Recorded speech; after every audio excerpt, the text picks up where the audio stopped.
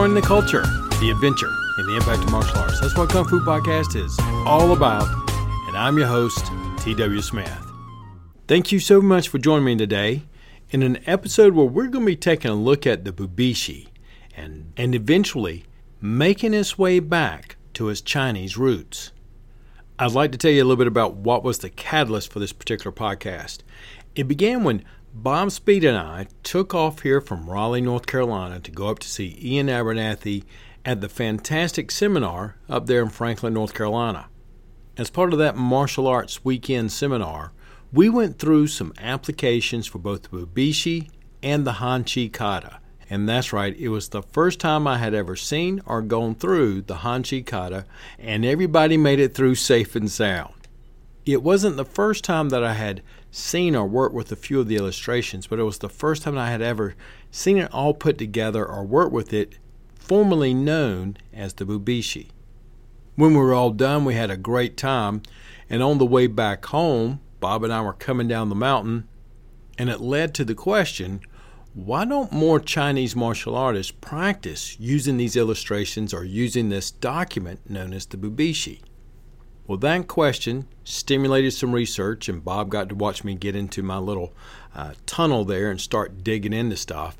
But by the time I was done, it probably took me a good week or so to collect all the information that I could find in various formats regarding this very important collection of texts known as the Bubishi, or in Chinese, Wu Bei Ji. This podcast is going to be built around essays from Ben Judkins, Ian Abernathy, a couple of excerpts from Jesse Encamp, and of course, a large part of the references are going to be of Patrick McCarthy's book, The Bubishi. I want to let you know that I'm going to be in Dallas, North Carolina, the weekend of November the 3rd as part of the Shirite Bujitsu Kai Martial Arts Science and Application Symposium. It is a fantastic seminar put together by Mr. Troy Price just right outside of Charlotte, North Carolina. If you're anywhere in the region, I would really encourage you to get out there and visit. If you want to find out more, go to kungfupodcast.com/Shirite. Also, I'll put together a William E. Fairbairn extra, 42 minutes of audio. It picks up where William E. Fairbairn leaves the Shanghai Municipal Police. If you'd like to consider getting that content, plus the original 2 podcasts that I edited, cleaned up, and put in a consolidated format, all available for you, you can go to kungfupodcast.com/Fairbairn and be taken right to the page. You'll be able to find the references to this podcast by going to kungfupodcast.com/Bubishi. All right, so if you're ready to go, I'm ready to go. Let's get started with the Bubishi and taking it back to its Chinese roots.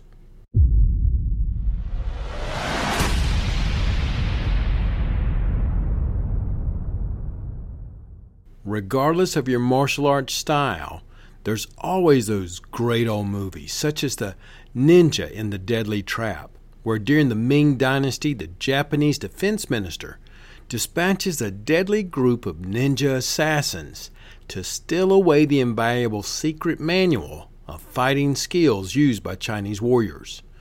Or the other movie, The Secret Message, where a young boy holds the secret to the coveted Kung Fu manual, and a martial arts clan leader hunts mercilessly for the book. Blind but very able, the defender saves the boy, and he defeats the aggressors, preventing the manual from falling into the enemy's hands. Well, if you have this manual, this secret manual of the past masters, what are you going to find within its pages? It must possess all the great keys to combat. It must also share with you the profound ethical lessons and occasionally drawing on ancient philosophical teachings. This book would contain the sort of knowledge that would be used to heal as well as to harm, because that is a well-established aspect of the modern mental image of the Asian martial arts. It may even suggest the role of energy in the combative martial arts. Well, we know that this ancient collection of text must be too profound to be by just any one mere human being, but rather it's a collection of well-received texts from throughout the many, many years of the past.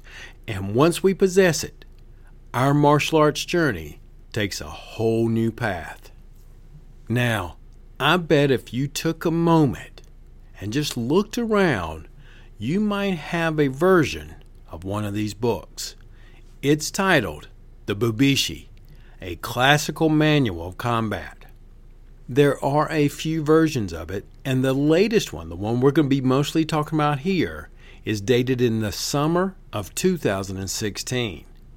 Ben writes that even though it is one of the most commonly owned martial arts manuals and pretty easy to get, even the local Barnes & Nobles will keep a copy of it, it also appears to be one of the less frequently read and discussed examples of the genre.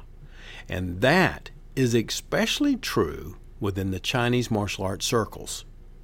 Saying that, a few words of introduction may be necessary for those who are not familiar with the manuscript tradition, generally referred to as the Bubishi. The Bubishi is a Japanese romanization of the Chinese title Wu Beiji, and that title is not referring to the venerable Ming-era military encyclopedia compiled by Mao Yanyi. Rather, the version that we're referring to is a term that in the 1930s came to be retrospectively applied to a diverse manuscript tradition preserved in Okinawa hand combat circles. Yet, the exact nature of these books is quite difficult to pin down. These collection of untitled works found in Okinawa were essentially collections of texts dealing with a range of topics including medicine, martial philosophy, and unarmed fighting techniques. Andreas Quast, someone who you're going to hear about here shortly in this podcast, suggests that it is quite significant that the Bubishi contains no discussion of weapon techniques. You're also going to want to know that no surviving editions include a title page, a preface, or statement of authorship. In that sense, they are even more mysterious than the mysterious Tai Chi classics. They most likely date to the exact same time period and may have even at least been partially a product of similar social forces. While there is some overlap in critical material, various lineages of Bubishi transmission included different numbers of articles organized in a wide variety of ways. While clearly it is a compiled work with multiple authors and/or editors, the Bubishi was not so much a cohesive edited volume as much as it was an ongoing research file. Or, as several people have said, it looks a lot like a classroom notebook, like something as the instructor was just passing this information to you, you were just trying to get down the meat of it so that you wouldn't forget it later. Well, while Japanese authors have been discussing this manuscript tradition since the pre-World War II period, in the current era, it is best known to English-speaking audience throughout the efforts of Patrick McCarthy, who has published multiple editions of translation and commentary. McCarthy once characterized the Bubishi as the Bible of karate, and that symbolic resemblance is certainly recognizable. Ben writes, quote, "While very little in this work outwardly resembles modern karate practice, many of the art's pioneers drew inspirations from its pages. The Bubishi functioned as a textual witness, linking what became a modern martial art to an idolized and supposedly pure past tradition." End quote. Thus far, karateka have dominated the discussion of this manuscript in the West. And the plan during this particular podcast is to demonstrate that that might be just half of the story. When I was trying to decide how was I going to put all this information together and how was I going to tell a story about the Bubishi, I decided to follow Army land navigation, where basically you have to find your location on a map and determine a path through a technique called resection. Resection is the method of locating your position on a map by determining on the grid at least two well-defined locations that can be pinpointed on the map. Before you decide that you're going to go anywhere, you have to take the time to determine in at least close proximity exactly where you are. So with that metaphorical example, let's see if we can look for fixed and semi-fixed points so that we can find out where we are on this large martial arts timetable map. Well, we've already identified one fixed point, and we know that there is another document titled the Bubishi, and it was translated into Japanese as the Bubishi. That document was compiled in the early 1600s and has 10,405 pages in over 200 volumes. We are not talking about that book. We also know that we have some sketchy dates and some other variables that are fairly opaque, and we're going to take a few minutes and see if we can tidy that up a little bit. Ben writes that ever since the first modern Japanese translation of these texts were released in the middle of the 1930s, the Bubishi has been overwhelmingly seen as the key to understanding karate's Okinawan prehistory. Patrick McCarthy's English language version carries the same tune, hitting on almost every one of the same notes. And that is part of the reason why that book was ever marketed as the Bible of Karate. Just as a side note, I believe that the reference to the Bible of Karate was actually in the very first edition of the book. Since that time, it's been removed, but a lot more rich detail has been added. For students of karate, the Bubishi is interesting because it is unique within the art's historical landscape. However, things are a little different for the Chinese martial studies community. We should be asking ourselves, how can we get more out of this text precisely because it's not totally unique. Rather, it is the most easily accessible example of a genre of manuscripts that, while not all that rare, have yet to elicit the same scholarly attention that they deserve. And part of the reason for this podcast and Ben Judkin's work that you can always find at kungfupodcast.com/Ben is to correct this lack of scholarly attention. And it's going to begin with the review of Tuttle's 2016 edition of Patrick McCarthy's book titled The Bubishi, which I identified as fixed point number 2.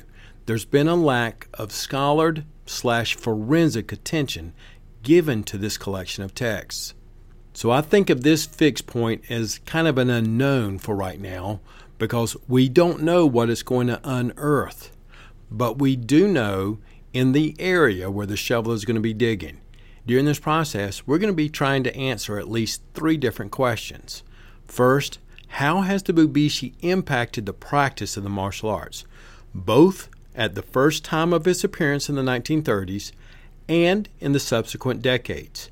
Second, what does the Bubishi and Tuttle's most recent edition suggest about the social work done by discussions of tradition within the modern martial arts landscape?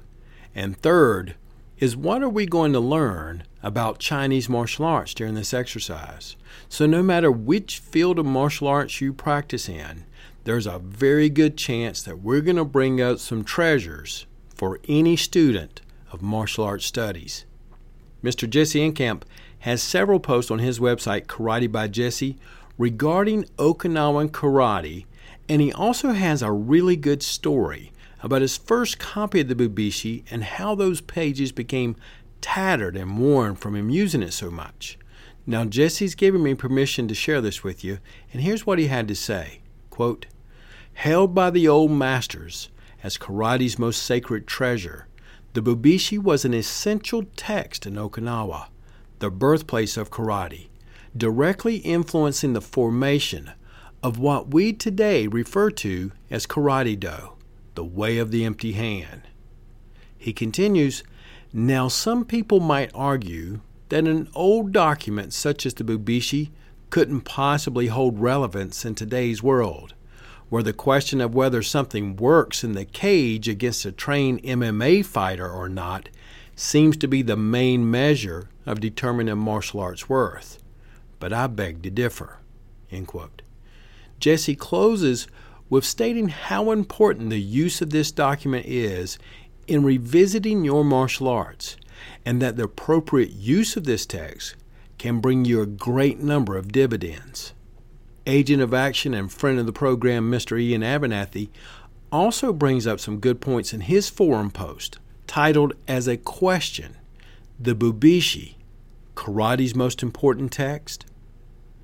During that post, Ian addresses several points that are present in the Bubishi, and how several martial arts styles could be using the teachings and, in some cases, are leaving out important components of it.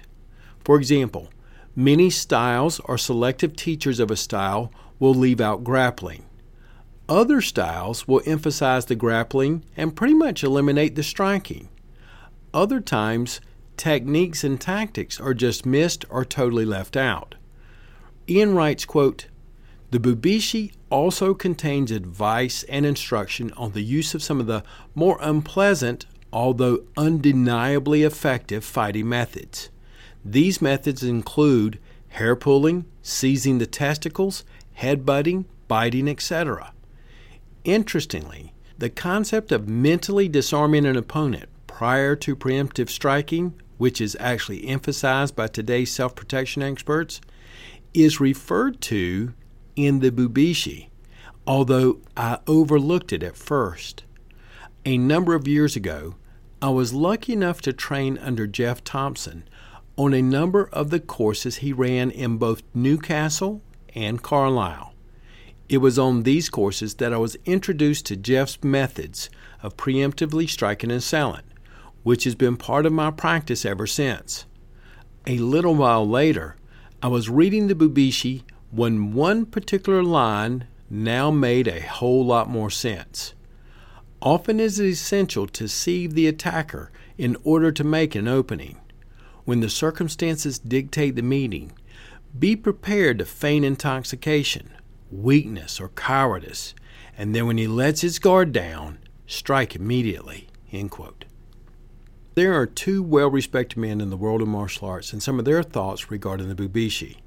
Ben writes, most likely brought to Okinawa sometime during the 19th or early 20th century, the Bubishi appears to have been a manuscript tradition in which a number of separate, often unrelated articles were compiled, copied, and passed on.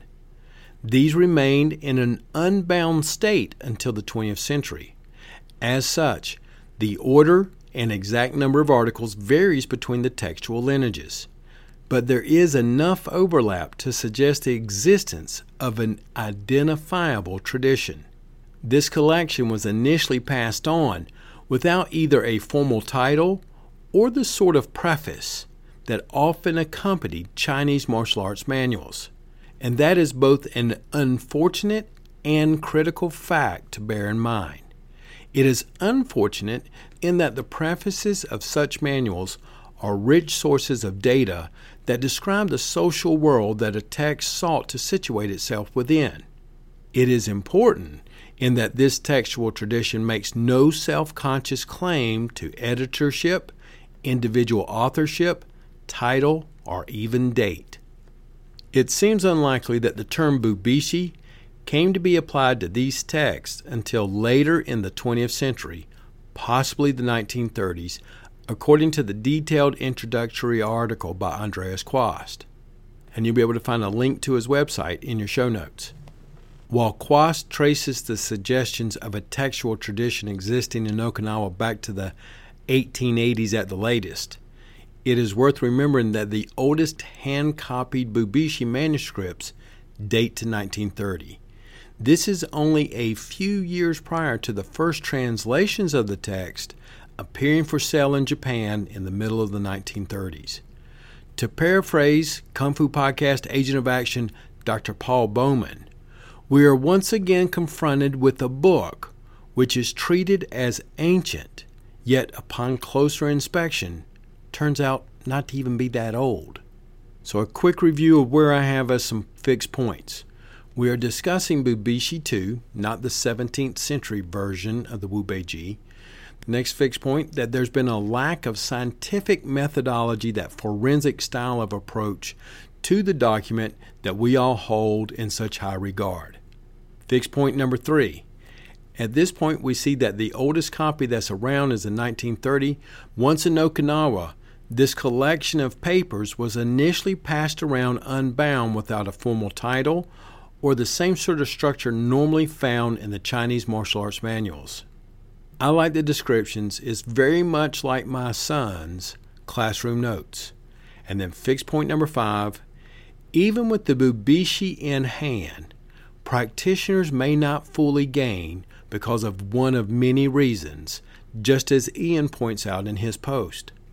Well, Ben writes, a possible origin in the last 2 decades of the 19th century is suggestive, as it would make these texts roughly contemporaneous to the Tai Chi classics. Another edited collection which was beginning to enter into circulation at the same time period. These years are a critical period for those of us wishing to better understand the evolution of the modern Chinese martial arts, which we will get more into as we go along once we have a better fix on where we are. The 2016 version of McCarthy's Bubishi, Ben describes as being stable in size, and that the length of the various modern editions that are now in circulation grow with age. Tuttle's current offering comes in at 319 pages, up from the comparatively svelte 255 pages of the 2008 edition. The additional material includes new introductory prefaces and essays by Patrick McCarthy, Jesse Enkamp, Cesar Borowski, Evan Pantasi, Joe Swift, and Andreas Quast. If you buy the book, you can be rest assured that the 19th century's original lack of any type of descriptive front matter has been more than compensated for with the modern prefaces and testimonials. Some of the newer material included in the 2016 volume was very interesting. McCarthy's essay, No Time Like the Past, provided a series of reflection on his involvement with the Bubishi over the decades. Anyone looking to test Gary Krug's theory on the stages of the Western appropriation of Okinawan karate could do worse than starting with this autobiographical essay. For right now, let's put a bookmark in Ben's essay. The thesis that Ben just referred to, written by Mr. Gary Krug, is titled, At the Feet of the Master, 3 Stages in the Appropriation of Okinawan Karate into Anglo-American Culture, and it was first published in 2001. The abstract reads, quote, First discovered by Anglo-Americans following the Second World War, karate has undergone a series of changes in the way in which it is presented and taught in the United States and Australia. In the 1990s, the publication of Key Secrets, the establishment of a large body of historical information, the rapidly growing acceptance of traditional Chinese medicine, acupuncture, and the establishment of second and third generation dojos and instructors in Euro-American cultures have contributed to the demystification of karate and a lessening need for attachments to the people and culture of Okinawa. With these new representations of karate, the art is being remade as a set of Western knowledge and practices. These changes in the representation of karate trace a trajectory that transforms the pragmatic and spiritual characteristics of karate first into a marker of Asianness, then into a myth of origins, and finally into a set of historical and semi-scientific practices, end quote. That particular thesis has served as a reference to other research, such as the Journal of Contemporary Anthropology research article titled The Japanization of Karate, Placing an Intangible Cultural Practice, written by Noah Johnson, who is a PhD candidate at the Department of Anthropology, University of Iowa City, Iowa. As part of your support of Kung Fu Podcast, I've put that essay for you for free in the download section when you sign in. That thesis has also been referenced In broader scholarly research, such as the 107-page document titled Translanguaging and Translation, Translating Culture in Multilingual Karate Clubs in London. That paper, which was part of Arts and Humanities Research Council's work, referenced Krug 12 times in their essay, and starting on page 8, they write, quote, "Although karate is often attributed in the public discourse in the West as originating from Okinawa, an island of the Ryukyu Islands to the south of the Japanese main island, karate from its outset was not merely the product of one nation or one culture, but rather the outcome of interactions in East Asia between groups sharing frequent and prolonged contact since the 14th century. The intense interactions and exchanges were a result of the geographical uniqueness of Okinawa. Located close to two major civilizations, Japan and China, the island was sometimes used as a trade center or a stopover while being subject to military invasion or political dominations by its neighbors. In Krug's review of the historical trajectories of karate, he identified several events that contributed to the development of karate, end quote. They go on to write about other aspects of the development of karate and Okinawa's position and its interactions with other cultures, but that's not so much the part of this particular episode that I want to get into. It's just I wanted to make sure that when you hear Ben reference to this essay, The Three Stages of the Appropriation of Okinawa Karate by Gary Krug, that you had a general idea about what that was talking about. One of the things that I've learned when I'm reading a lot of these research documents is because these folks have pretty much shared or understand these different levels of documents that are out there, they will make a reference kind of in passing on something. And for many of us, we may not have seen that document yet. And that was just the case for me, for example, there. I'd never heard of the document At the Feet of the Master. So we're going to put a bookmark in it right here because when we come back, we're going to be picking up on the place of Andreas Quast's concluding essay titled The Creation and the Creator. And trust me, it's going to be a great place to pick up in part 2.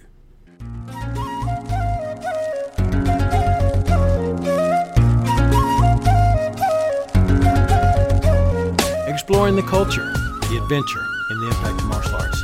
Thank you so much for joining me today in the episode where we began taking a strong, long look at the Bubishi and returning it back to its Chinese roots. And the metaphorical design and the message that I wanted to try to get out through this particular set of series of research papers and essays.